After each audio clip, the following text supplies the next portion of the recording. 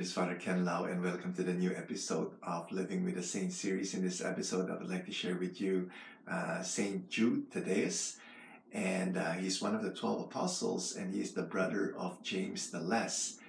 And many people confuse him with Judas Iscariot, who betrayed Jesus.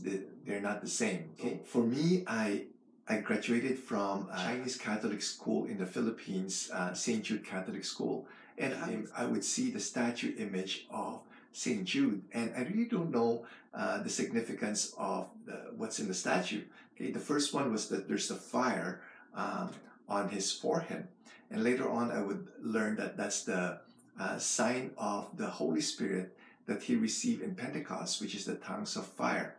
And also he would wear green, and green symbolizes hope and renewal. And this one, I really don't know. I would always see St. Jude as having the image of Jesus on his chest on a gold medallion. And the significance of that is King Abagar from Edessa, which is present-day Turkey. He was suffering from an incurable disease of leprosy.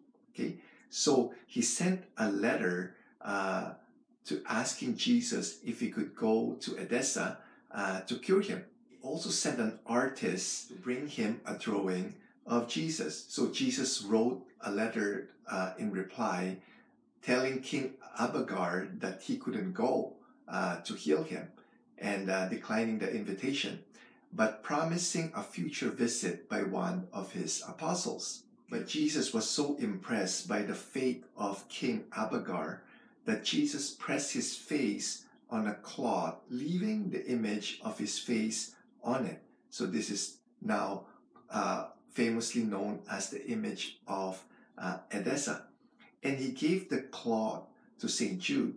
Okay, so after the death and resurrection of Jesus, St. Jude brought this image to Abagar, and he was instantly cured of his leprosy. Okay, so St. Jude traveled throughout Mesopotamia, Libya, and Persia with St. Simon preaching and building up the foundations of the early church.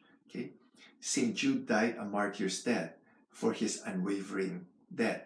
Okay, so he was martyred in 65 with St. Simon in Persia on October 28, which is their feast day. And St. Jude is also known as the patron saint of hope and impossible causes. That's why in the school that I attended in the Philippines, Thursday is a day devoted to St. Jude.